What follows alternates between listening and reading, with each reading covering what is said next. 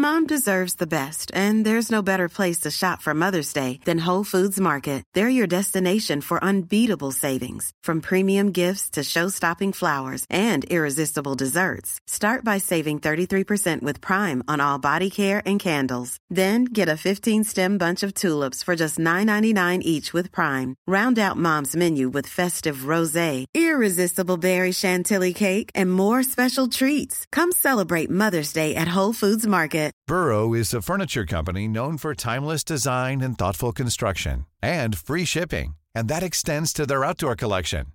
Their outdoor furniture is built to withstand the elements, featuring rust-proof stainless steel hardware, weather-ready teak, and quick-dry foam cushions. For Memorial Day, get 15% off your Burrow purchase at burrow.com/ACAST, and up to 25% off outdoor. That's up to 25% off outdoor furniture at burrow.com/ACAST.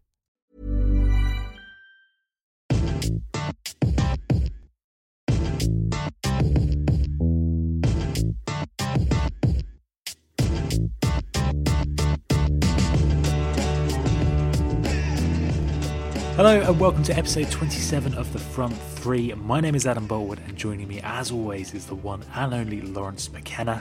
That's me. I'm in my bedroom. You're indoors. What's going on? Yeah, I know, right? I should go for little walks. Yeah. I might go down Brick Lane. Yeah, nice. Dave as well. Dave O'Brien, the stat man himself, is here. Hello guys. How's it going today? It's going pretty well. What's your favourite stat this week, Dave? It's going. Well, the start of the day is probably I had 2 fried eggs for dinner with chips, which is a cracking northern meal. If you've never tried it before, listeners out there, go and get yourself some egg and chips. It's cracking. Egg and chips? 2 eggs, isn't it? Well, the actual stat of the week is Juan Mata has been directly involved in 50% of Man United's goals in the Premier League this season. Wow. I think that's what Dave was trying to buy himself time to search. He went, "Oh, I've had eggs." And we were like, "Dave, that's not." And then he's like, "Oh, I don't have eggs anymore." I think the only stat that matters is the first time the Netherlands have failed to qualify for a major tournament since 2002. Dave, the Netherlands have failed to qualify for the Euros. 3-2 defeat to the Czech Republic, a spectacular own goal from Robin van Persie. It's quite a fall from grace from going, what was it, 18 months ago, 3rd place in the World Cup finals, to not qualifying for the Euros. What has gone wrong, Dave? I think it's a mismanagement of their team, the formation, and there's been so many issues, obviously. What was his name? Sorry, guys. What was his name? Gus Hiddink? Yes, Gus Hiddink was manager and was supposedly going to take the team to new places, but he kept the likes of Wesley Sneijder in the squad, Robin van Persie, Klaus-Jan Huntelaar. I think that the Netherlands have to move on. Player like Bastos that's been absolutely lighting up the Bundesliga for the last 2 seasons, not really being a starter potentially is an issue. You've got players like El Ghazari and Van Dijk that plays for Southampton. You've got a number of young players there that haven't really had enough in qualification, and now they've been chucked in the last game against the Czech Republic, and obviously the Netherlands have been beaten. It's very, very disappointing. The fans are always brilliant, the Dutch fans. We're going to miss the orange. So it's a shame. It's a massive shame, but it's well deserved. Well deserved for Netherlands. They do deserve to not be there. As Dave said there, Lawrence, it was Gus Hiddink who came in, but he's been replaced by Danny Blind, father of Daley Blind. People are saying the job is almost too big for him. He was the assistant to Gus Hiddink, and he did sort of take on the role, but it seems to have overwhelmed him somewhat. Yeah. Or is that unfair? I don't know if it's unfair. I mean, you look at the result. I think it's somewhat overwhelmed the squad, who maybe missed the influence of previous people. They've lost some pretty ridiculous games. I mean, they've lost along the way to Czech Republic. They've obviously lost to Iceland as well. They've had a couple of wins. Obviously, they had points which meant that they could have almost taken it. Obviously, they thrashed Latvia along the way. They also beat Spain not long ago in 2015. Maybe I think it was 5 months. Was it 5 months ago? Was it May or was it April? Might have been March, actually. And then, they lost to other people in June. And I just think that they had a long run of times where they just didn't look like the Netherlands side that we want to see. I think what we were seeing was a lot of people who were pulling in different directions. And at one point they had a manager who was very good at channeling all of that and sort of saying, look, this is the direction we're going in. I don't care which direction you think you're going in, but we're all doing this. And it worked. And what they had was a manager who maybe with a squad with no ego would have done much better. But this squad has a lot of egos in it. And the irony is that obviously one of the hugest egos in all of it, allegedly, ended up basically scoring their own goal, which at least put them a little further to going out. Because if they're drawn 2-2, they still would have gone out. Turkey won, didn't they? Exactly. So whatever result they got, they still would have gone out. And that's still not good enough, because you look at their group and you think, there's difficulties in there, and they face some challenges, but it's still not good enough. The result is not good enough. Dave, I mean, you were sort of alluding to it there when you're talking about the sort of the older players that perhaps should have been phased out. There has been talk of this missing generation almost. So you've got the players like Wesley Sneijder, Van Persie. You've got those youngsters you were saying there like Depay and Wijnaldum. But is it just that this Dutch team is almost in transition, and perhaps Danny Blind wasn't the man to force that transition upon them? Well, yeah, I think the transition was before the World Cup, because Van Gaal changed the system and played a very resolute style of football. He's kind of killed the transition. We always expect Holland to play a 4-3-3, classic attacking football, but they didn't do that at the World Cup. They played a very defensive, negative game, which suited them for the tournament with the players, but it's had this influence now that consequently they've not managed to get to the European Championships, which has got to be something that's got to be their bread and butter. So you'd argue that potentially Louis van Gaal's negativeness at the World Cup that did well there has consequently caused this poor Dutch team going in that we've got today. It needs to be moved on, and someone like Robin van Persie needs to be, that's his end of his career. Like you'd say probably is going to be, but end of his too late. His career. His career in international football. Sorry, I thought we were going to be overboard there. It was. What did you make of that own goal, Lawrence? It was. It was a pretty incredible header. There. I think he was trying to go back to his own goalkeeper, and it just didn't end up happening for him. Tim Krul would have saved it, wouldn't he? Well, but some Arsenal fans say he deserved it. One thing I would say is that there is an incredible amount of ego in this squad. They had Schneider at one point to compete with, Robin van Persie to compete with, and it makes it difficult for young personalities to grow at that point. You'd also say that Holland is becoming a more diverse country in terms of its football, and I think maybe is struggling with that because there is somewhat of a weird disjunction between how successful their team is and their philosophy that at one point even Barcelona were probably following, or at least have built their philosophy on. And you almost get the feeling that Holland need to be looking down on other people, and they just can't do that right now. One thing I'm really interested in is they didn't have Iron Robin. That for me, that's a big miss. It is just a big miss. I know there are huge misses, but missing Van Persie's one, that's a talisman. But missing someone like Robin of actual sort of still useful footballer is a completely different thing. It's quite something, Dave. For UEFA have expanded the competition from 16 to 24 teams, and still the Netherlands mess out. They finish in the end behind Czech Republic, who topped the group A, Iceland in second place, and Turkey, who are through to the playoffs. Yeah, they were 5 points off Turkey, which is pretty poor. There you have it. The Netherlands are out. A team who are in though, Lawrence. Of course, the mighty England. 100% qualifying campaign, which obviously 10 bodes wins well. out of 10. Yeah, 10-10s. Considering the fact that the stat that's been thrown around this week is that 6 other teams have done that before in Euro qualifying. Only one team has ever gone on to win it. That was Spain, of course. Don't really think that means anything. Yeah, does it mean anything? I mean, it obviously helps to qualify. I don't understand. I mean, you can paint it however you want, really. It's obviously a positive thing for the team to win. I guess what they're alluding to is the fact that off the field and in terms of tactics, maybe they've not evolved as much as they would like to, or as much as people think they should. So I think that's part of it for England, really, is that it's not too late for them to evolve, but you would say you would have liked to see them evolving in a much more progressive way and changing their football in that time. Whereas Roy Hodgson took a different, maybe slightly more conservative with a small C approach. Yeah, and that's just different. I mean, the problem is you've got disjunction in the Premier League and this other thing, and I went on about it last week. But there is an incredible amount of there are a credible number of factors which are not only holding England back, but also could go in their favour. And it just depends how you paint it or choose to see it. Are you a believer, as Klopp would say, or are you a doubter? You have to start believing.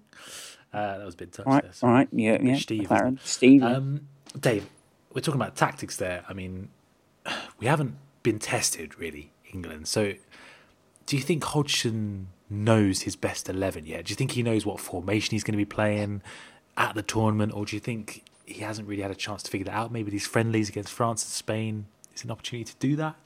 I think he's sort of found his system in a way, but I just think it's just a bit of a mess. I think there's too many issues with England as a country, as a team to challenge for this. I think there's too many questions. You know, you're going into a tournament with Wayne Rooney bang out of form. You don't have two dominating centre halves like we've had for the past 10, 15, 20 years in John Terry and Rio Ferdinand, or Adams, and before that. There just seems to be no real leaders and no real players that could drag that side. Steven Gerrard's gone, Lampard's not there anymore, David Beckham is long gone. It just seems like there's no one that's stepped up, and there's no one that stepped up in qualifying in a way. Obviously, Ross Barkley's shown some pretty decent form lately for both Everton and England, but can he, pull England to winning the Euros? I completely doubt it. And I just think the defence isn't good enough, the midfield isn't good enough, and the attack isn't good enough. And like you said, I don't think they know the best team. And what do you think the formation is that Hodgson needs to go with? Because we saw a 4-3-3 earlier in qualifying. We saw Fabian Delph sort of playing a pivotal role there. It sort of is more of a 4-2-3-1 at the moment. What formation do you think Hodgson should be going with for the Euros? So that's a really difficult question, but with Barkley's form, you're going to build the team around Barkley. So probably go with two banks of four, and then with Barkley behind a striker. But then the issue is, who is that striker ahead of him? You've got Harry Kane, you've got Wayne Rooney, potentially you've got Theo Walcott there. It's difficult. I'd like to see Oxlade-Chamberlain starting on that right-hand side, in the tournament. Dave, this is bringing us on very nicely to the next question from Will Mellor. He's saying, who would be your starting 11 for England if everyone was fit? Joe Hart. Let's say everyone's fit apart from Luke Shaw, because I think that's unfair for Luke, isn't it? Luke Shaw is probably not going to make the tournament. Am I right in saying that? Probably. I mean, there's a small chance he could, but let's just say Luke Shaw's out. So Joe Hart in goal, obvious. Left back, are we going for Gibbs? Are we going for Baines? What about Bertrand? If he regains his form. I mean, there was a lot of talk at the World Cup of we've got to get Leighton Baines in, but people were disappointed with him at the World Cup. Yeah, I'm going to go for someone younger. I'll go Gibbs for this one. I'll probably go for Gibbs as well. More experience. Dave, you happy to? I think that I'm just going to go with Ryan Bertrand. I think over Gibbs. You've been outvoted. No. As centre back, a popular pairing seems to be Stones and Smalling. People are saying that should be our centre back pairing, not Jagielka or Cahill, who give us that experience. Who do you think should be in there, Lawrence? I'll go Smalling because I've enjoyed him under Van Gaal. It's who Stones? is. That's a very young centre back pairing, isn't it? Do you need a bit more experience in there, Dave? Maybe. Do you want Jagielka and Smalling? I think it's got to be Cahill and Smalling. I'd go for Stones and Smalling myself, but I'm happy to go for Cahill and Smalling. Lawrence, happy with that? I'm going to have to be. Yeah, all right, fair enough. And then right back, we're going Klein. Nathaniel Klein is pretty much nailed on, I'd say. What about John Stones at right back? Question mark. I think Klein's probably a Let's. Do you want to play a 4-3-3, 4-2-3-1, 4-4-1-1? What are we going for? 4-3-3? Mm-hmm. I think we should go for 4-2-3-1 because... Yeah, I reckon the 4-2-3-1 would work. So, okay. See, I guess that my 4-3-3 looks like a 4-2-3-1, or it transitions between the two based on where players play. Well, so. Right, Louis van Gaal. The two sort of holding, the two deeper midfielders. Are we going for Wilshere, Henderson, Milner?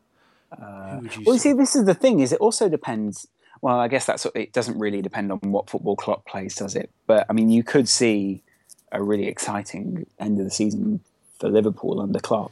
And well, I mean, they might be exhausted by that point, but you could also see an exciting brand of football played, and you sort of go, well, look at that buccaneering midfielder in there. I've seen Carrick shouted as should be in there, even though he's going to be pushing 35. No, Carrick's had a very poor season so far, in my personal opinion. Okay, so who are the two? Wilshere, get a passer in there. Well, Wilshire's injured as well, isn't he? I think we're going to assume he's fit, right? We're going to assume. Hendo's definitely in, but then what about like Dele Alli or Eric Dyer? Maybe Eric Dyer's played defensive midfield. Yeah, I mean, who are we going for? I think maybe Wilshere and Henderson are the safe choices, but I'm happy to go with a Spurs player alongside Henderson, of course. I think Matt's got no control though, that midfield. They're both a bit like headless chickens in a way, where neither of those players will hold. Delph again, not enough tactical control, is it? Yes, that's what I think trying to say. Like we need a defensive midfielder, which we don't have apart from Michael Carrick. I would probably say in this. So, are you saying you'll have Carrick in there? I don't know. I'm confused right now. I don't know what's going on. Let's go for Henderson. And alongside him, you're talking about someone with a bit more tactical discipline, a bit of more of a level head. Yeah. See, I'd go more Milner than someone else. You'd go who, sorry? I'd go Milner and then someone else. I like Milner. No. He's functional. But not central midfield. Get him out wide and he'll do a job for you.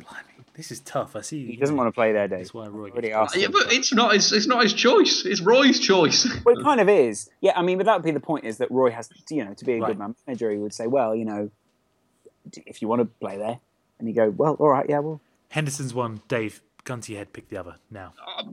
Jack Wilshere. We're done. Left wing, Raheem Sterling. That's how we should pick the team guns to our heads. Right wing. That's what we should do with Roy. Andros Townsend. Roy. Right wing. I mean, you've got Andros Townsend, Dave. You've also got Oxlade-Chamberlain. You've got Walcott. Oxlade-Chamberlain is probably a popular shout for that right wing berth. Like the Ox has an impact midfielder. So do you want to put Walcott there? Yeah, all right, I will. I'll put Walcott, and then later in the game we'll go Ox comes on to hit him where it hurts. Central attacking midfield, number 10 position, the hole, if you will. We're looking at Wayne Rooney, are we not? Or are we looking at Ross Barkley? Is Wayne Rooney even getting into this team? Let's go for me, yeah. He's done. Rooney's done. All right, we've gone for Barkley over the captain, Wayne Rooney. Interesting. Can't see Roy doing that myself. But up front, big question mark. Is that where Rooney gets in? Is Harry Kane coming in? Is Sturridge coming in? A bit more mobility. It's Sturridge to start. It's Harry Kane to come on later, or vice versa. I think Lawrence. What? What about Danny Ings? Oh, I mean, good point, Dave. That's a good point. I mean, Ings is point well made. Ings is in. I think I'd agree with Lawrence. As much as I love Harry Kane, I think Daniel Sturridge to start. He gives you mobility, pace. Harry Kane. He comes on in that last 20 minutes, a deadly finisher, finishes those chances at the end of the game. I agree with that, Dave, or are you more of an English I think we should. Yeah, I think we should go with Charlie Austin. He's going to move to Man United in January and score 50 goals. Before we move on from England, then, I mean, are we holding out much hope for the Three Lions over there, or are we a bit more realistic and we're sort of like, quarterfinals is as much as we can hope for? We've just got to hope they get out of the group, eh? I think that's the big challenge. I like that. Pessimistic. I think it's just more. I mean, I'm interested with what Jurgen Klopp's been tasked with at Liverpool this season, which is just to play a recognisable brand of football. We'll come on to Klopp, Lawrence. We'll come. No. What all I'm saying is, I'd love it if that's what England had, because I think a lot of people think at a tournament, when the fans are going around going, yeah, this is us. You sort of want to be able to associate with something, and you want to be able to have a tournament where you can hold your head high. There's no point in sort of going around in England being these 1-0 winners going through and, holding people to things. You want the fans to have something to hold on to. I think that goes with a recognisable and attractive brand of football. And we don't have that. Let's I agree. mention the other home nations for now. Wales. The first major tournament since 1958. It's a massive achievement, Lawrence. Not just Bale, but it is Bale. I think Bale is the centre, the focus of the team. But you've got Aaron Ramsey, Ashley Williams doing a job there at the back. Yeah. Ashley Williams marshalled that defence for so many games. And it meant that they also they had more tactical options because... he's quite an intelligent footballer or a good leader of those guys, and I think that credit essentially to the guys who also played around those people, because it must be the step up for some of them is a real challenge. And I think especially when we're looking at the likes of Wales, we're looking at the likes of Northern Ireland, those sort of guys. I think, you get to a certain level where you think, we've got so many guys in our team, we've got this, we've got that. We need some people who are going to be, where am I going with this sentence? Basically, people who are going to give you quality that maybe you don't expect from a side like that. Dave, what have you made of Wales' qualifying campaign? They've only lost one game. Well, I think defensively they've been pretty sound, haven't they? They've only conceded 4 goals in the entire qualifying campaign, which is pretty good. But they've only scored 11 goals during the campaign, so I think they'll keep it tight.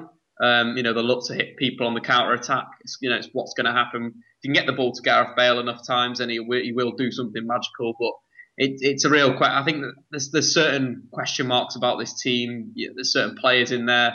The likes of David Vaughan still getting in there, and then Robson Carnu, and then Chris Gunter at right back, and then Wayne Hennessy in goal, James Chester at centre. There's a lot of questions here in terms of dodgy players at that level of football. So we will see. Sammy Vokes may turn around and be top scorer at the Euros. Chris Gunter did all right though, Dave.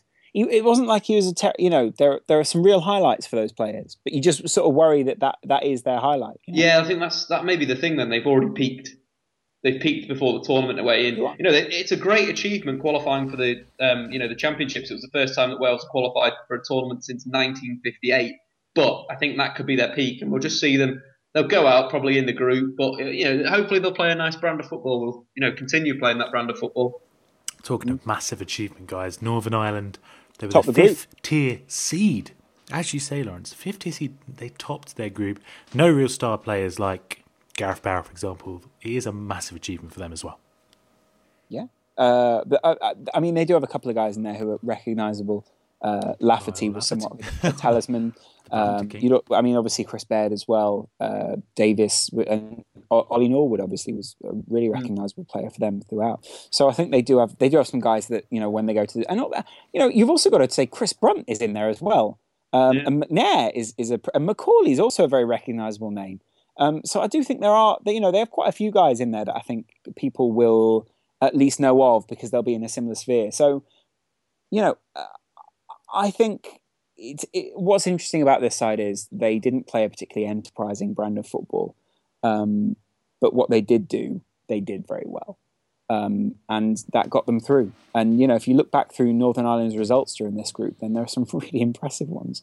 And I'm more interested in what Northern Ireland are going to bring to the tournament in terms of fans, because when I was at Euro 2012, it was wonderful to have the Republic of Ireland fans there, and obviously I'm not comparing the two; they are not the same guys. But what I'm saying is, it's great to have a representation from the home nations and around those areas, because you look at the way that they've played, and you look at the fans themselves, and they're fantastic and really good travelling fans.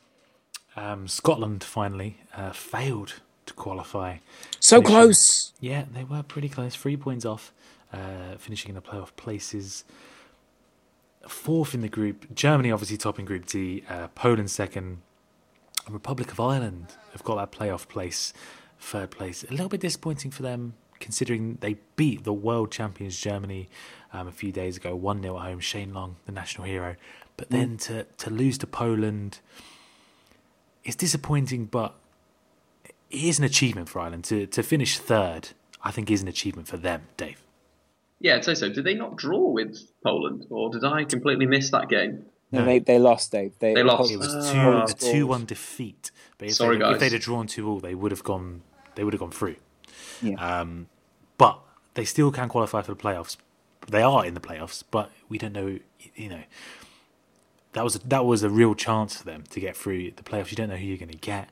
Obviously, the Netherlands aren't there, but hopefully Thierry Henry isn't there with his golden hands. That could be a big issue again. But it could be difficult for them to get through. We'll see. Hopefully, fingers crossed. You do think of that as a sort of a real scar on their footballing history, don't you? Because that essentially did stop them going to a tournament, and that's pretty ridiculous. Thierry Henry, he's a handballing wanker. That's what. Didn't they get compo as well?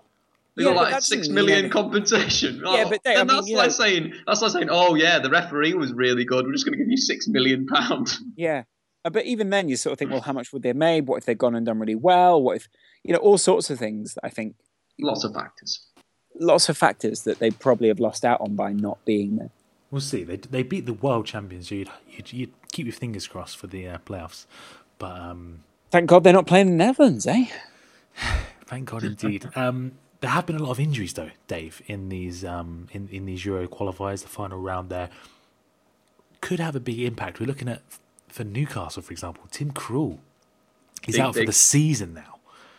How much is that going to affect Newcastle, who, let's not forget, are yet to win a Premier League game this season? It's going to be absolutely massive, isn't it? Tim Krul, obviously, one of the Premier League's probably better keepers, really, really good shot stopper. They're lacking so much right now, and losing another key cog, that a player that's actually pretty decent now. What is Elliott going to come in and sort of shore up the shot? Probably not. But also, I'd mentioned Man City as well. How many players have they lost? They've lost Aguero, Kolarov's injured, David Silva's injured. I tell you what it's done. It's ruined my fantasy football team. Well, yeah, but Serbia lost Matic and Ivanovic. Exactly. Obviously rejoicing. Chelsea fans are probably happy. Should we take this moment to congratulate no Pirlo, no Party, Felipe leading the way with 444 points in the front three fantasy football. Well done, sir. I wish I'd paid attention earlier. Felipe, mate. Round of applause. Felipe, well done. You did it well. Moving on to a little bit of news then. Aside from all this international football. Well, I mean, Adam, part of the problem with the international football is it has led to a series of crap articles. Yes, I think that people are trying to fill column inches. Are they not, Lawrence? Yes, but statistically, they're not filling inches. There have been someone been slating the entire basis of Dave's life. Well, I think obviously when you dedicate your life to anything, you are a loser. But Dave is doing pretty well. But not Dave. At this not Dave. I've dedicated my life to life. And what I would say is there are people currently who still don't seem to understand stats or understand the use of stats. And also the use of, I think, to be honest, I think there's probably a lot of pundits out there, a lot of people who are just ill-informed who comment. I'm probably one who's currently commenting on journalists while speaking about this. But the journalist in particular at the Mirror, and I think he also does the Sunday People, or unless it's called the Sunday Mirror. You'll forgive me if I don't read a red top. It says, why Premier League clubs' big money obsession with statistics is vastly overrated. This one's by Neil Moxley. Do you mind if I read you the article, Dave? Yeah, I'd like to listen. Go for it. Okay. Neil Moxley has his say on why more scouts should be watching players in the flesh rather than getting caught up on their numbers. There's at the very top is a photo of Brendan Rodgers. Read along at home. It says, axed. Rodgers was sacked by Liverpool. The most startling revelation of the week emerged from Brendan Rodgers' sacking at Liverpool. It wasn't that his replacement Jurgen Klopp likes heavy metal, or was a Reds fan as a boy. No. The most eye-popping information aired in the past 7 days was a report detailing the influence of some bloke with a laptop over the club's owners, Fenway Sports Group. They pay someone called Michael Edwards £300,000 a year to advise them on which statistics to look at when making policy decisions. Never mind what Rodgers might have thought, but I suppose that does not matter now. The barely believable part of it all is that Edwards is in no way, shape or form alone in his position. The article goes on to basically bollocks its way through what he believes statistics are, coming to the conclusion, as long as I live, that ain't going to change, no matter what the geeks say. What his basic line is, and I love it, is because it's basically the laziest of. I barely call this journalism. Oh yeah, there is only one piece of data that determines the direction any club is taking: the score line. What is the score line, Lawrence? Exactly, it's 1-0 to the Wankers, Dave. 1-0 to the Wankers. Listen to this this excerpt, because I think this defines it. It's as if regurgitating a breakdown of the passes completed, crosses delivered, and blocks made makes people look good. It doesn't matter one iota, not one. Statistics themselves cannot tell you whether those passes were backwards, forwards, or sideways. Pretty sure they do. Can they not? Right now, I'm going to get Premier League. Who has completed the most forward passes in the Premier League? Dave, it doesn't matter, Dave. Dave, it doesn't matter one iota. Dave, you didn't listen. It doesn't matter. Dave, I'm going to count the number of iotas that care. None. Right, Dave? How many iotas are in the Premier League? It's a real shame that we can't tell whether a pass goes forward or backwards with data. Maybe that's something that the lovely guys at Opta, who provide all the data for Squawk, could look into that for us. That'd be brilliant. You know? Well, Dave, I think they're a bit busy. They're a bit busy with the one statistic that matters, Dave. Oh, the scoreline. Are they trying to get that? Line. Yeah. But tell me, if it's 2-1 to Liverpool, is that 2-1 with the ball going forward or the ball going backwards? Oh, well, that is a question. Well, you've got to tell me who's playing left to right or right to left. Exactly. I see what he's trying to say is he's done it in a very poorly conceived manner. Yeah. But he's tried to say, he's like, oh, you can't measure a player's character, you can't measure their hunger, you can't measure their determination, their positional sense. Yeah, but that's not what he's saying, though, is it, Adam? No, that's exactly what he says. But he says him an incredible disservice. No, that is an excerpt from his article. He says that you can't measure a player's character. So he's saying, so what use of stats, because you need to judge these with your eyes. But the way he completely discounts stats is to the detriment of his point. So what he's doing is he's creating systematic bias on players that he watches by watching them a handful of times, which creates an opinion of a player that doesn't actually relate to their statistical performance, which is the fucking issue with idiots that don't understand stats, is that they've got this bias. Like, for example, the corner is a great example. A lot of ex-players are going to say, right, every corner we're going to do an outswinger. Why? Because outswingers look a hell of a lot better when they're scored. You look at the stats of that, you score more score more from in-swing corners than outswinging corners. Hence, like, breaking this systematic bias of an ex-player that remembers goals going in from an outswinging corner. And this is the issue with people like this. They don't fully understand the whole fucking problem because they're stupid. But Dave, sorry, it doesn't really matter one iota. But would you say the problem is? Would you say that also part of the issue would be that he's basically taken all the nuance out of the situation. So what he's basically made it look as if you either have to be one camp or the other. Yeah. You either have to be fully stats or you have to be fully based on the human eye. And what I think the worst thing is, he actually says it in his own sentence. He says, they pay someone called Michael Edwards £300,000 a year to advise them on which statistics to look at. It's not even which statistics to look at when making policy decisions. That doesn't mean they inform the policy directly. It literally just means that it's another factor that they're taking into account. So it doesn't, you can have scouts that can come back and go, he looked really good in that game. As long as those scouts then go, I should probably look at the statistics and see if that was true. I think that's how a good club would run themselves, and it's the marriage of the two. It's how using stats to inform your opinions and back up and give us evidence, everything that you're trying to say. But yeah, it's the way he's just it's one or the other with this guy. He's a right muppet, isn't he? I mean, I think you've summed it up perfectly, Dave. In many ways. There you go. Give it a read, guys. Is it Neil Moxley in the Mirror? Did we say? Give it a read. Let him know what you think of him on Twitter. Yeah, let him really know. A slight to Dave's. Let him know that I am the whole. Life. I am the whole. All right. But other news this week, guys. Let him know I am the whole. Whoever's out there, how many people can we get to tweet at not Dean Moxley, Neil Moxley? I am the whole. He's going to be very confused tomorrow. Should we get his hand on? Very confused. I think the biggest issue is he'll probably not know how many iotas it is. He doesn't care. That's true. Guys. Fuck your article, Neil. I'm sure you're a lovely guy, but you wrote a shit article. 3 other big bits of news to get through, apart from the slating of stats by Neil Moxley. First up, Dave, Big Sam is back. He's at Sunderland. It's somewhat of a risk. It's somewhat of a risk for him to take this job, I feel. Big Sam a risk? No, he's no, solid. For him. It's solid for Premier him, League.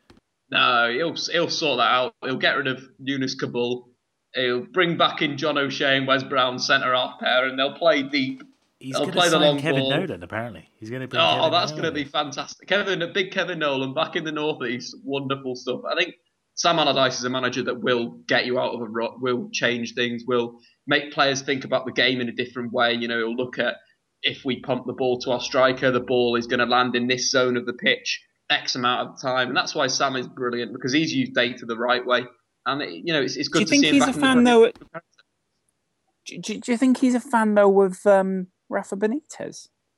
No, I don't think he is. There was some pretty bad things said about old Rafa today, Lawrence. What do you think of the comments? Pretty scathing comments from Big Sam, who basically said that Rafa didn't do anything for he did nout, I believe he said, to win the Champions League. I think there's an even worse one. Oh, really? I think it was similar to that. Let me just quickly find it. But what Big Sam was saying, he basically said Rafa Benitez, it wasn't really him who won the Champions League. He didn't do very much, despite the fact that Luis Garcia scored that fabulous goal, and that was a Rafa Benitez signing. Xabi Alonso scored in the final, another Rafa Benitez signing, and Rafa Benitez made the tactical change in the final for Liverpool to do that. But, he didn't really do anything. Yeah, any other manager would have taken that extremely average Liverpool team to the final of the Champions League to beat one of the best AC Milan teams in recent years. It was all Stevie, mate. It was all Stevie. Yeah, that was the quote. It was something on the lines of Rafa didn't win the Champions League final. It was Stevie. Yeah. Jesus, I was only joking. What a...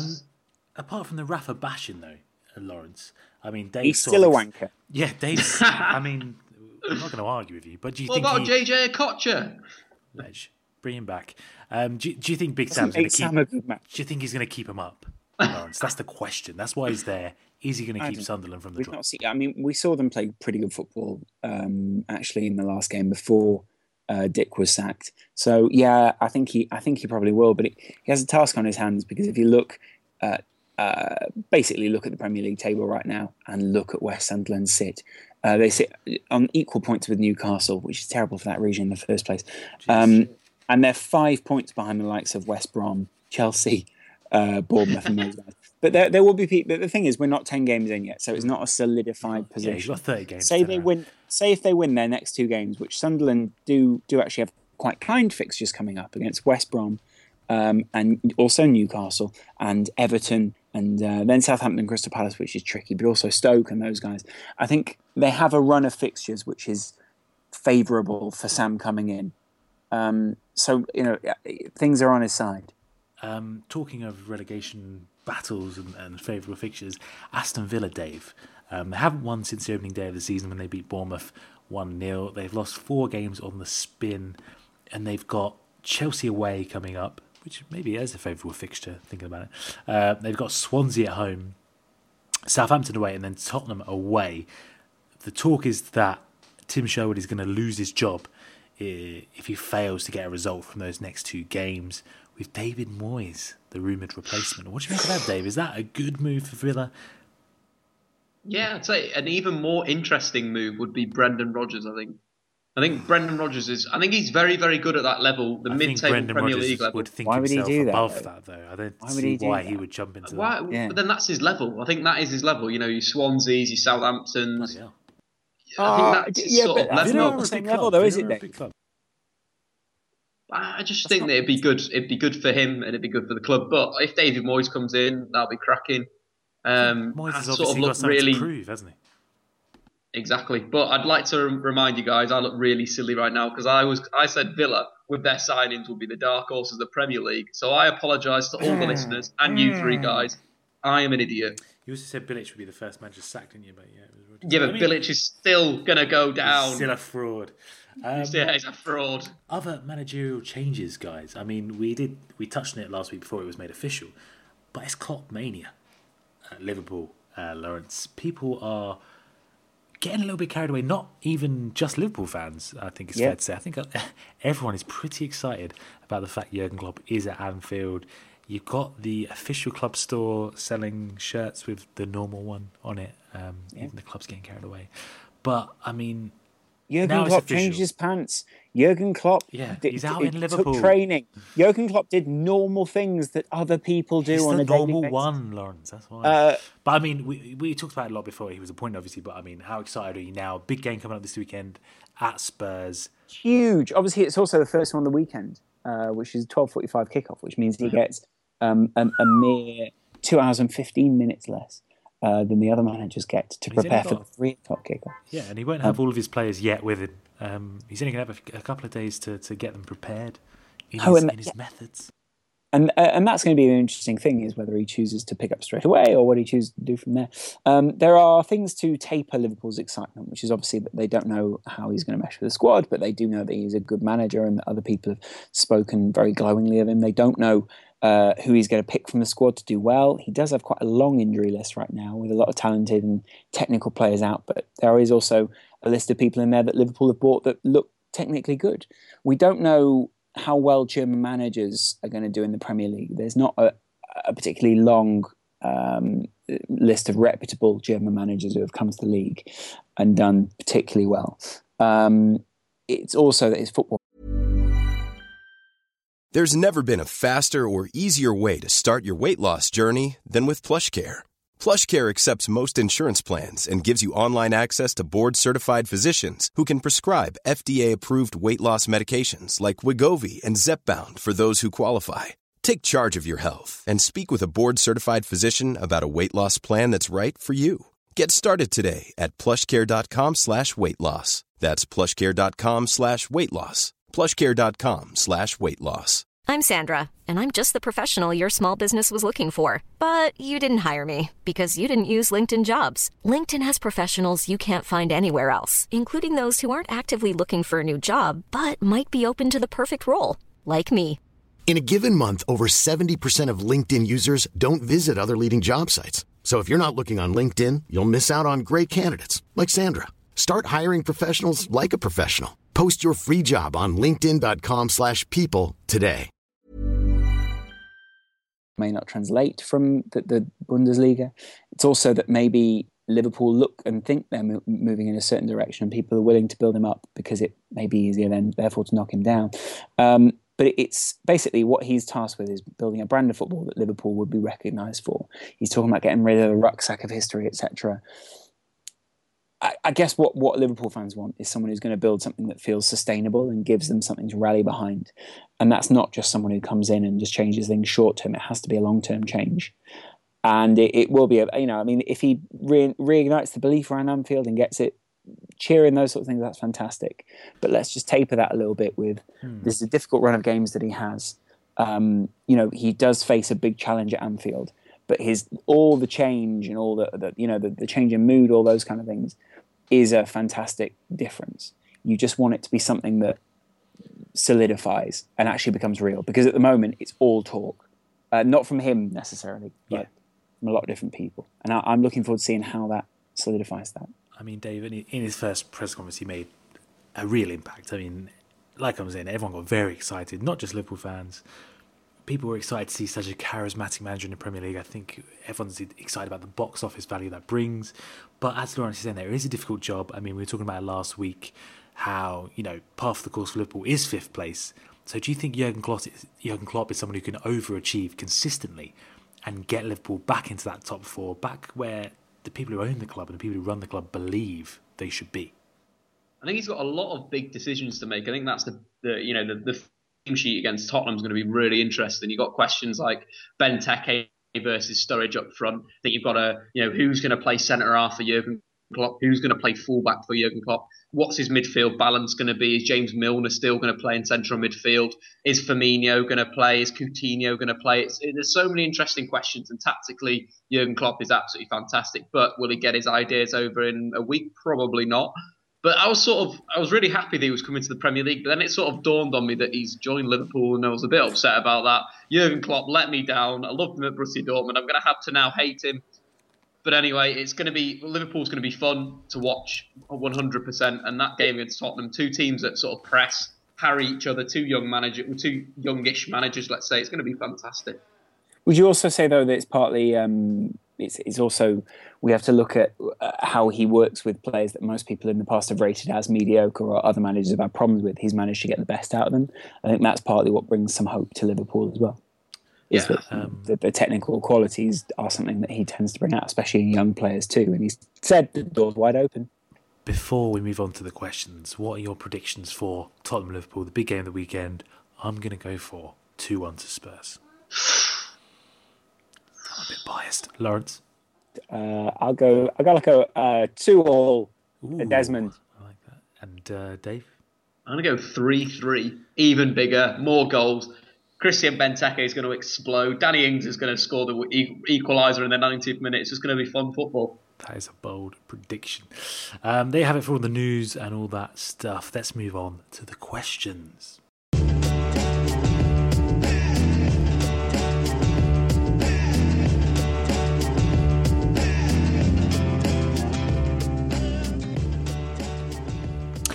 Okay, so on to the questions. Question 1 this week from Dan on Twitter. He says, who is the best player to never get to play at a World Cup? # I am the whole. # much appreciated. That is a tough, broad question. I've got a little list up here. I think, these could rival Ryan Giggsy, so we could make a decision. Number 1, Alfredo Di Stefano. I mean, that's pretty big. It's pretty big. George Best. I mean, one of the great all-time greats. George Ware. Mr. George, Thierry Henry's favourite player. Ian Rush. I mean, surely it's between... What about Ian Wright? Eric Cantona. Jeez. Yeah, all of them. What do you reckon? I think Alfredo Di Stefano's or Besties. George Best pretty hard to argue. Di Stefano's an interesting one though, because he nationalise when he moved to Spain. He stopped being an Argentinian citizen and became a Spanish citizen. So it's a bit of a strange story, that one. I think he missed the World Cups in between moving there, and then Spain didn't qualify. Right, so, well, he's still someone who didn't play. Best he is, definitely. Giggs, the most decorated player in the history of the English game. Best and the greatest of all time. Yeah, all right. Not a bad shout. Giggs is a good... I'll go with Giggs because it makes sense, doesn't it? Giggs it is. It does make sense. All right, we had a little discussion there. Hope you're happy with that one. Yeah. That's the question. Tension says, Messi or Pele? Now, seeing as I've never seen Pele play a whole 90 minutes, never got round to that, seeing as he stopped playing before I was born. Did he? Okay. Yeah. Probably going to go for Messi. I mean, I don't have all the tools at my disposal to make a fair judgment, but... to be honest, yeah, it's a similar thing. But I mean, the witnesses of Pele, and it's also like comparing, I don't know, a classic car with a Lamborghini now. Yeah, they're two different things. Well, I mean, that's any car. But I think that still the point still stands. It's like comparing something that is, Pele almost played a different kind of football, or in a different time of football. So. Dave, any thoughts on that eternal question, Messi or Pele? It's got a bit old. For me, it's Messi. I think his scoring record is ridiculous. He's an absolutely brilliant player, but it's because I haven't seen Pele, and I think it's difficult to judge a player that you've not seen versus a player you have seen. But I think also they have very few stats on Pele, Dave. No, Pele scored over 1,000 goals, didn't he, in football? But he did play for, he did play for Santos. He didn't really, he didn't get involved in Europe at that point. But then Santos were touring the globe. They were the Harlem Globetrotters equivalent at that point. But I don't know. I think it's got to be Messi for me. I think if we could compare it, I'd still say Messi. Well, I think, for example, we were talking about seeing Messi. Every single Messi goal ever scored is documented and probably up on YouTube. Exactly. Whereas one of Pele's best ever goals has had to be recreated in a computer simulation due to lack of footage. Actual cameras. Yeah, you know what I mean? So it's almost unfair in a way to compare them, but you can only judge them on what we've seen. The same person, Tension on Twitter, says, could you see Thomas Muller winning the Ballon d'Or in future? Dave, I'll come to you first. You're a big Thomas fan, aren't you? I am a massive Thomas Muller fan, but I just think in the current environment with Messi and Ronaldo, it's just difficult to see past them. Maybe if he outlasts them, that's probably his best bet. If he can hit a real peak after Messi and Ronaldo have moved on, then definitely, really interesting. Was reading the new Alex Ferguson book, Leadership. Is it called Leadership? Sorry, no, Leading. And one of the things that he said in there, which quite surprised me, was he classes, so the world class debate that came out ages ago. He classes Thomas Muller in this great player set underneath with the likes of Luis Suarez and Neymar, which for me was just quite interesting because it seems like, the media don't really see Thomas Muller as this brilliant player. But, Ike Gundogan comes out after the Bayern Munich versus Dortmund game and just say he's the most difficult player to play against in the world because you just don't know where he is. And that's a massive issue. He's all constantly in your blind spot. which is really interesting. I think Muller's brilliant, but can't see him winning the Ballon d'Or. I've seen a few people suggesting that perhaps Lewandowski could be in the frame this year, seeing as it has become sort of a goal-scoring award almost, and he is up there for the past 12 months with Messi and Ronaldo. Do you think there's any chance of him winning that if he carries on his current form? He could actually break that. He's probably got a little bit of a better chance waiting till next season, in a way, because if Bayern Munich, continue their great form that they have at the moment, with Lewandowski being this goal scorer, he's been directly involved in 13 goals in the Bundesliga this season, 12 goals and 1 assist, which is absolutely incredible. In I think it's 8 games that he's played, but I think he's got to keep that form going on, and he's got to sort of carry Bayern Munich to the Champions League final, win that, and then do well in the Euros. You can see him definitely up there for next season, but this season I think it's a little bit too far-fetched, because he had moments of last season where he was in really, really poor form. Think around January, I think it was, he just wasn't putting the ball in the back of the net, but then obviously start of the season he's absolutely exploded. So I think it's just we've got to wait with Lewandowski. Question here from Joel Castro. He said, "Hey guys, really want to hear your opinion on this week's episode. #I am the whole." Appreciate that. He's done a little note, taken a screenshot. So it is this, right? Here in the US, all of our sports are decided by playoffs. Do you think the Premier League should have a 4-team playoff at the end of the 38-game season? It would only be 2 extra games for those 4 teams. For example, last year's results, it would be a home game for Chelsea v United, home game for City v Arsenal. Wembley would host the final and third place games the following week. It would be huge money, and it could avoid those anticlimactic season enders.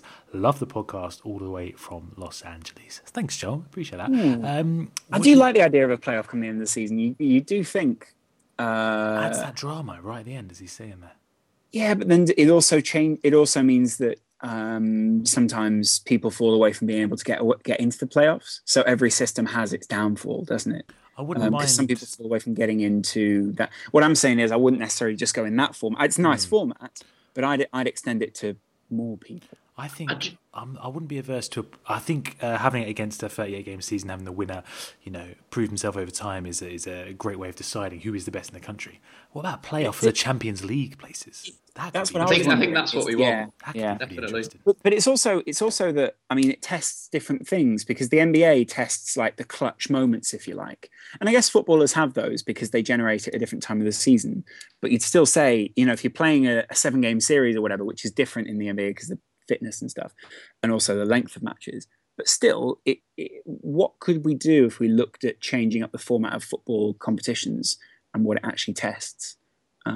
I just wonder, does just the league thing work? And I suppose that's the problem: is the Champions League is the knockout competition, and that's fantastic. Yeah. That's a premier competition, so you don't really want to try and rival that because you will lose. It would be interesting to see, say, 4th, 5th, 6th, 7th in a playoff for that 4th place, though, because that'd be good. At the moment, there's sort of almost no man's land. We may see 3rd, 4th, 5th, 6th, 7th. Yeah. In a playoff in years to come. There's sort of a no man's land in the middle of the Premier League table at the moment, isn't there? Where those teams around between 8th and 12th or whatever are sort of, they're not really competing for anything, or they don't have much of a purpose. If you did open that up, I think you'd see teams really fighting for that 7th position. Jameer Price said, the biggest flops in your club's history and why? Dave, I think one of the obvious candidates is Angel Di Maria, the most expensive signing in Premier League history. But I think that is the environment that he came in at. I think that under Ferguson, Angel Di Maria would have absolutely flourished. And I think that was, that is the potential issue with Louis van Gaal as manager. Other honourable mentions, as say potentially the signing of Sebastian Veron did not fit into Ferguson's philosophy. Obviously at Lazio, the team was built, Sven-Goran Eriksson built his team around Sebastian Veron. He came to Old Trafford. We already had the likes of Paul Scholes in there, Nicky Butt, Roy Keane. He had too many dominating central midfielders for him to fit in. Potentially Kleberson, after a brilliant World Cup, was very poor. Bebe is a classic example of a player that just wasn't good enough for Man United. And then probably Jemba. There's some good names for you. God, Jemba. Who's number 1 though? Come on. Give me one solid name, a pick. I think it's got to be Bebe. That game where he played against Wolves. 8 million. The game against Wolves where he couldn't cross for Toffee was just atrocious. He had about 7 or 8 chances and he completely cleared the box. It was absolutely awful. But yeah, I'm going to give it to Bebe because he's a cult hero. Should have offered him more than Toffee, Dave. That was part of the problem. That was the issue. Should have gone for Galaxy, shouldn't I? Galaxy or any other brand of chocolate. Pass for the Galaxy. By Lawrence, who are you going for? There's been some bad ones in recent years. There has indeed. You would say, well, I mean, there's been a number of guys to go through the Brendan Rodgers era, even though it's not really the Brendan Rodgers signing. Andy Carroll? No, because Andy Carroll scored in the FA Cup final and stuff, so he wouldn't say he's the worst. He was anticlimactic, but but at the same time, he did things. At least he proved that what he could do was be Andy Carroll, which was a big man to play a role.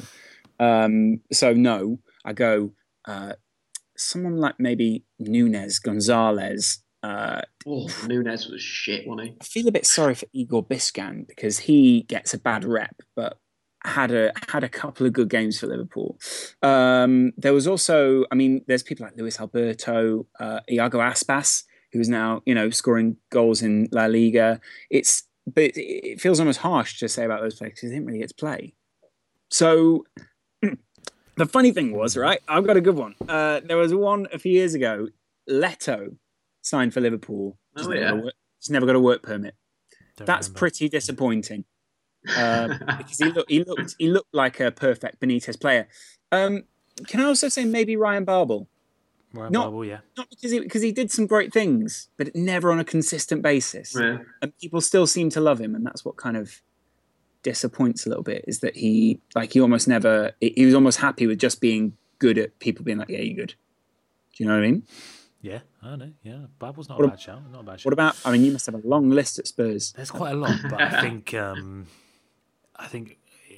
unfortunately it has to go to Soldado. I know it's the obvious choice, but when we did sign him, there was so much optimism around the club that we'd finally signed a great goal scorer, and it was going to, fire us into the. People were talking about a title challenge, let alone a top four. Competing for a top four place. So for 27 million, I think it was, to only have scored 5, maybe 7 goals, only a handful of which were from open play. It's pretty bad. So yeah, I'll give it to Roberto Soldado. Next question is from Dason Adamson. Dason 1996. He says, who will English media blame when England get knocked out of Euro 2016? People are already setting Hodgson up. Yeah, right. Hodgson will probably be, his time potentially could be over after the tournament anyway. So I'm expecting people to turn the blame to him.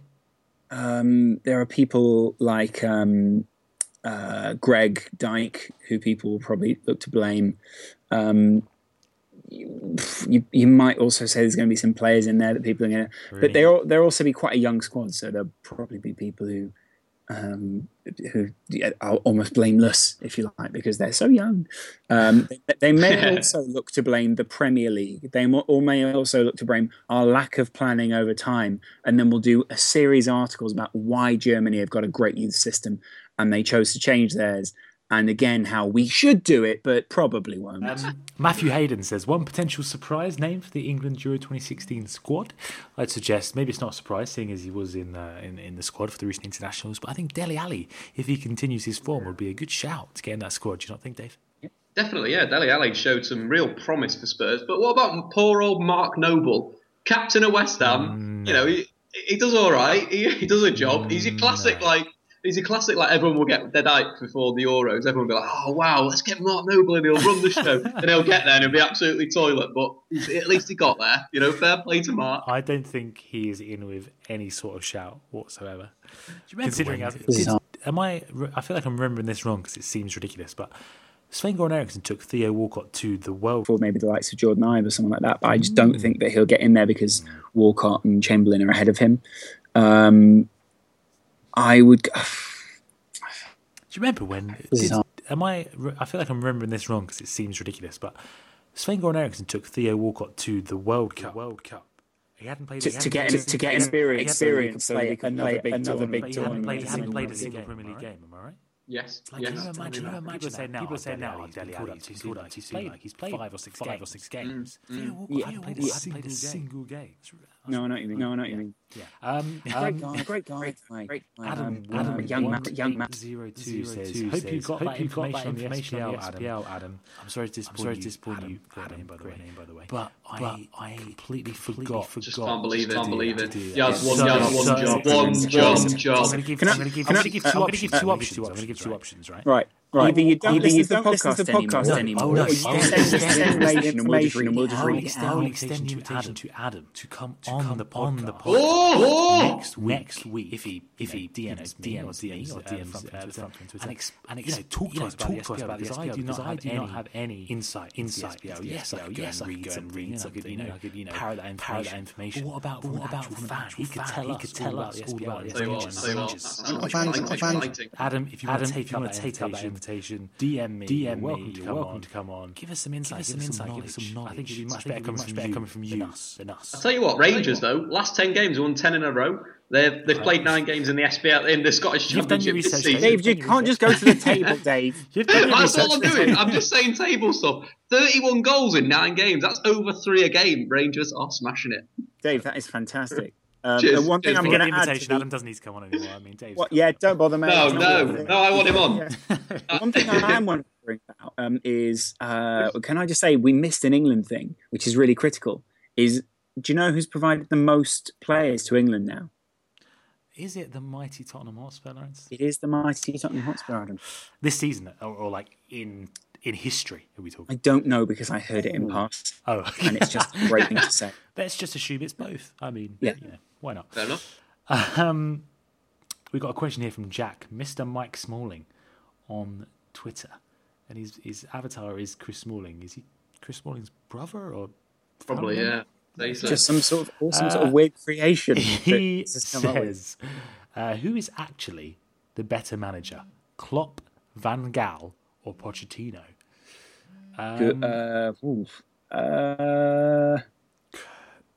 I'd say right now. I mean, the thing is, no one's even doing their career. No one's even kicked a ball yet for Liverpool under Van Gaal, under Klopp, and everyone's like, "Oh, he's changed the club." He's changed the perception for a week.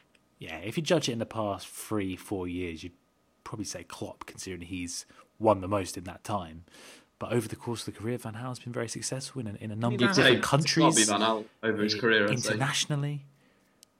Pochettino obviously is untested. Really, he hasn't been at a top club for more than 2 seasons.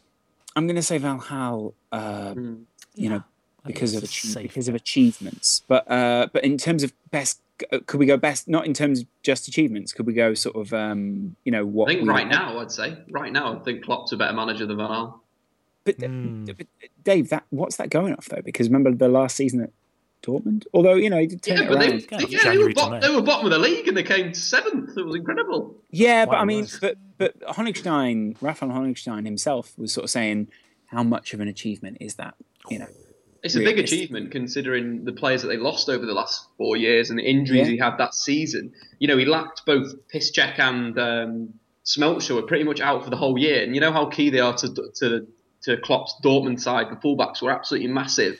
And they're playing, whoever was fit in those positions, like, Kevin Grosskreutz played there for a bit, looked all right, and then went a bit dodged. So I think it was a bit unfair that season to judge Klopp on, but he did turn it around. Fair play to him.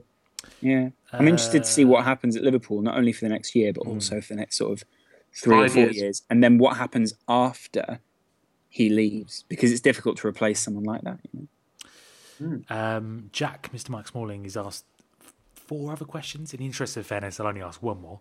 But he's asked an interesting one. Who would be the English equivalent of Jurgen Klopp? There isn't one. Reddit, can't do it. There's not an equivalent of Jurgen Klopp in England. I am right Stuart to say. Pearce.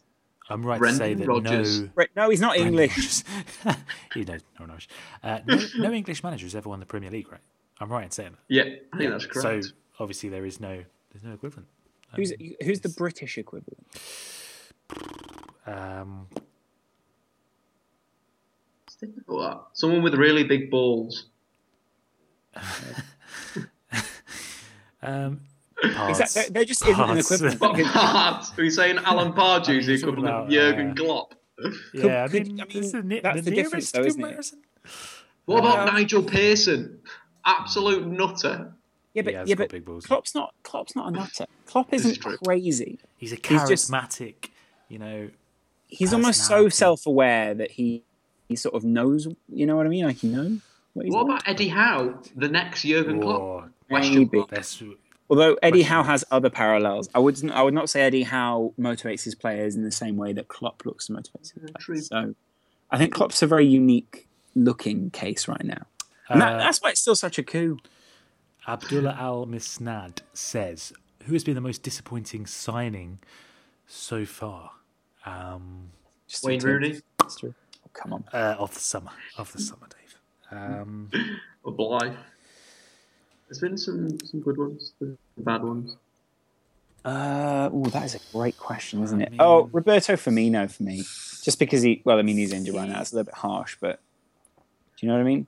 What do you say about Connor Wickham? Put it out there. Injured. Quite a bit of cash. Is he injured? Injured. Not playing because he's injured. And actually, because Glenn Murray's gone, they're quite excited to have him back. So, I think I've got it, lads. Yeah? Come on. Did Yunus Kabul join Sunderland in the window, right? Oh. He is absolutely rubbish. He's sort of going, yeah, you think you're disappointed with me? Feel it the other way around, mate. Shaqiri hasn't set the world alight yet at Stoke. I think there was a lot of hype around him, so maybe it's unfair that to judge him based on those expectations. But that's what a flop is in many ways. Yeah. Next question. Let's hope he's not a Jurgen flop. Oh, stop it! Next question. We've got 4 questions from Peter Gala. And I'm gonna ask 3 of them very quickly because he said, "This is my absolute favourite podcast. I look forward to it every week. Love you guys. 3 At the ramble, yellow I've got a heart question shapes." for. That's very nice of you to say. So you've got yourself a few questions there. He says, "How far do you reckon Poland will make it in Euro 2016? Can they surprise like Greece did?" Having watched that game against Republic of Ireland the other night, I don't think they were massively impressive, Poland. I think although they have got one of, if not the best striker in the world at the moment, they don't have a massive amount of quality throughout that team. But fantastic fans. Polska Biała Czerwoni means Poland in the red and white. Oh, that's nice, Lawrence. He's also asking thoughts on Portugal's and Wales' chances in the Euros. And who do you have taking it all? Portugal, again, similar to Wales, they're reliant on their star player in many ways. I think it's going to be very interesting to see, isn't it? To be honest, I think Wales are going to get done. Really? You think Wales are going to get done? See what happens to Albania, mate. I think Portugal, though, I think Portugal could be the surprise package of the tournament. The likes of Bernard Silva and then William Carvalho, who's probably one of the best young defensive midfielders in world football, coming back from his leg breaks, just returned to first team football. They've got some really talented players, and if you can blend that with the likes of CR7, you're on to an absolute winner there. They've got some, they won the under-21s, or did they come second? They did well in the under-21 tournament over the summer, so they've got some players coming through, and they could do all right. Who do you think's going to win the whole thing then? The obvious candidates at the moment are going to be, Germany, France, Spain. Anyone else that's in with a shout of winning the entire thing? I don't think England is really up there. Good question. Not everyone's fully. I think an outside shout would be the Netherlands. But that's very outside. Well, yeah. What about Argentina and Brazil? They'd probably do all right, wouldn't they? Kyle Lafferty seems to think they're competing, doesn't he? So was that a joke, or was he just like... Yeah, no, it was a gag. It was a gag. Yeah. I think it was a big gag. I just can't be sure. Banter, wasn't it? Just banter. Yeah. I reckon I'm going to go for France. I reckon France could go all the way. Yes. They've got a great squad, and this is their time. Especially at home. Yes, exactly. I mean, bear in mind, Czech Republic did top their group in a difficult group. They top their group. So it goes Czech Republic, Iceland, Turkey, Netherlands, Kazakhstan, Latvia. So but there's 4 difficult games in there because Kazakhstan are actually, a challenging team. As well Latvia. But I mean, my point would be that's a very difficult group, and we saw Czech Republic go through from it. It's not a terrible shout to say Czech Republic could do something this year. They did just beat Netherlands 3-2. I remember. Oh, yeah. Just. Final question this week that we've got time for is from Harry Fisher. And he says, who are your favourite players still playing not necessarily the greatest, so your favourites. Harry's favourite is Didier Drogba, tearing it up for Montreal Impact at the moment in MLS. I have allegiances dating a Kosovan Albanian, someone who has their allegiances. And obviously there is a really intricate history which can't be run down very quickly in that area of the world between, well, everyone that used to be what was known as Yugoslavia, and there have been some very aggressive things going on in the area. Serbia was a particularly aggressive country at one time to the people around them, and recently Albania qualified from their group just behind Portugal, having done some pretty impressive things in the group. Granted, they got one as almost a gimme because of the goals that they got because of the match which was put off between them and Serbia. But then at the same time, they did some very impressive things, and there's a lot to speak about in that area to do with Serbia having to play Albania. I mean, if you talk about what is essentially genocide in an area, and then you have to play someone in football not long after that, that's a pretty incredible story in the first place, on a human side and also on a footballing side. We've seen how that manifests on the football pitch. We saw the comments just the other day from Sana. I think it's Sana. It might be I think it's Sana. And he basically said, they may have beaten us at home, but we'll be the ones playing in France, and they'll be watching us at home, sipping on their beer or something like that. And so there's still a sort of a very raw, very tense kind of feeling there in the area. There's a lot of journalists that are writing about it right now. I think Copper 90 have just been out there, so there's something to watch on their channel to go and see. And at the same time, it is a completely different culture, which most people listening to the podcast probably have no idea about. Because there are so many people all over the world who come from different cultures. And that's what don't you guys love that about international football? You end up discovering so much about other people, so much about other fans. And before it was literally just, aren't those guys quirky? So the coverage would be, look at the funny foreigners. And now there is so much more insight. No, it was just literally, baguettes, France. Germany drinking beer and boobs. And you're like, it's not the same. That's a great combo. Well, Lawrence, what was the situation that happened last year when this all sort of came to the forefront? Well, there was a guy who flew a drone into a stadium holding the national flag, and he was Albanian himself, and this was between Albania and Serbia, and it was basically a protest against what happened in the area, and it was pulled down, and then the guy pretty much ran for his life. And there have been a lot of interesting articles over the past week to do with that as well, which basically have said he was somewhat of a national hero because he was putting the interests of a country first, but he had to run away from essentially Serbian hitmen, killers, those kind of things.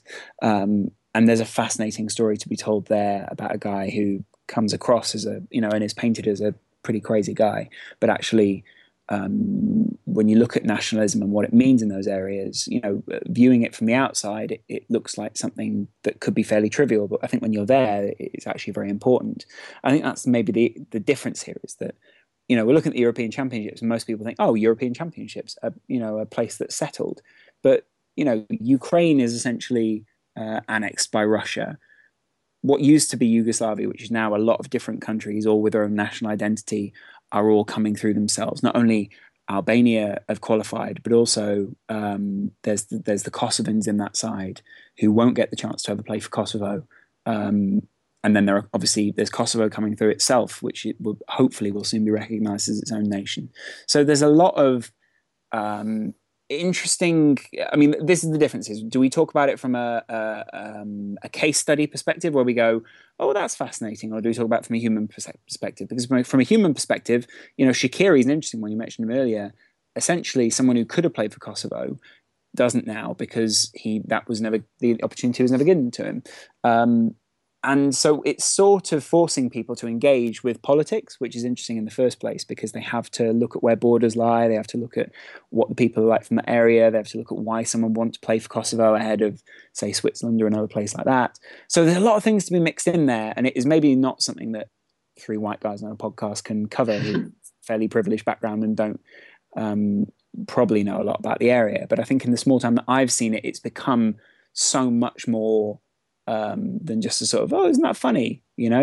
And I think the English press and other press are beginning to take these things more seriously now. And I think in the future, it's almost going to change the way that we have to approach our internationals, because I think a national identity is changing. And you do wonder how, when you come up against somewhere like Kosovo or somewhere like Albania in the Euros, what that's going to offer to them in terms of the armour that they take.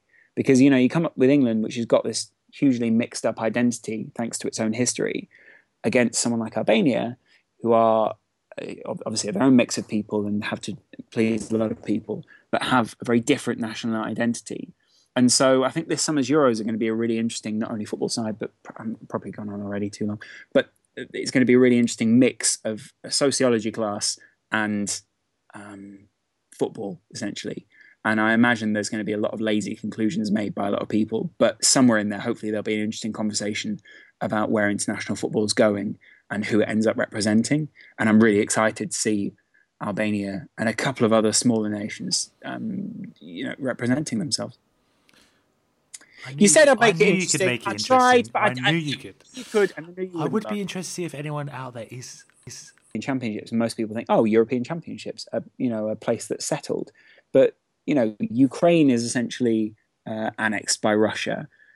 What used to be Yugoslavia, which is now a lot of different countries, all with their own national identity, are all coming through themselves. Not only Albania have qualified, but also there's the Kosovans in that side who won't get the chance to ever play for Kosovo. And then there's Kosovo coming through itself, which hopefully will soon be recognised as its own nation. So there's a lot of interesting. I mean, this is the differences. Do we talk about it from a case study perspective, where we go, "Oh, that's fascinating," or do we talk about it from a human perspective? Because from a human perspective, Shaqiri is an interesting one. You mentioned him earlier.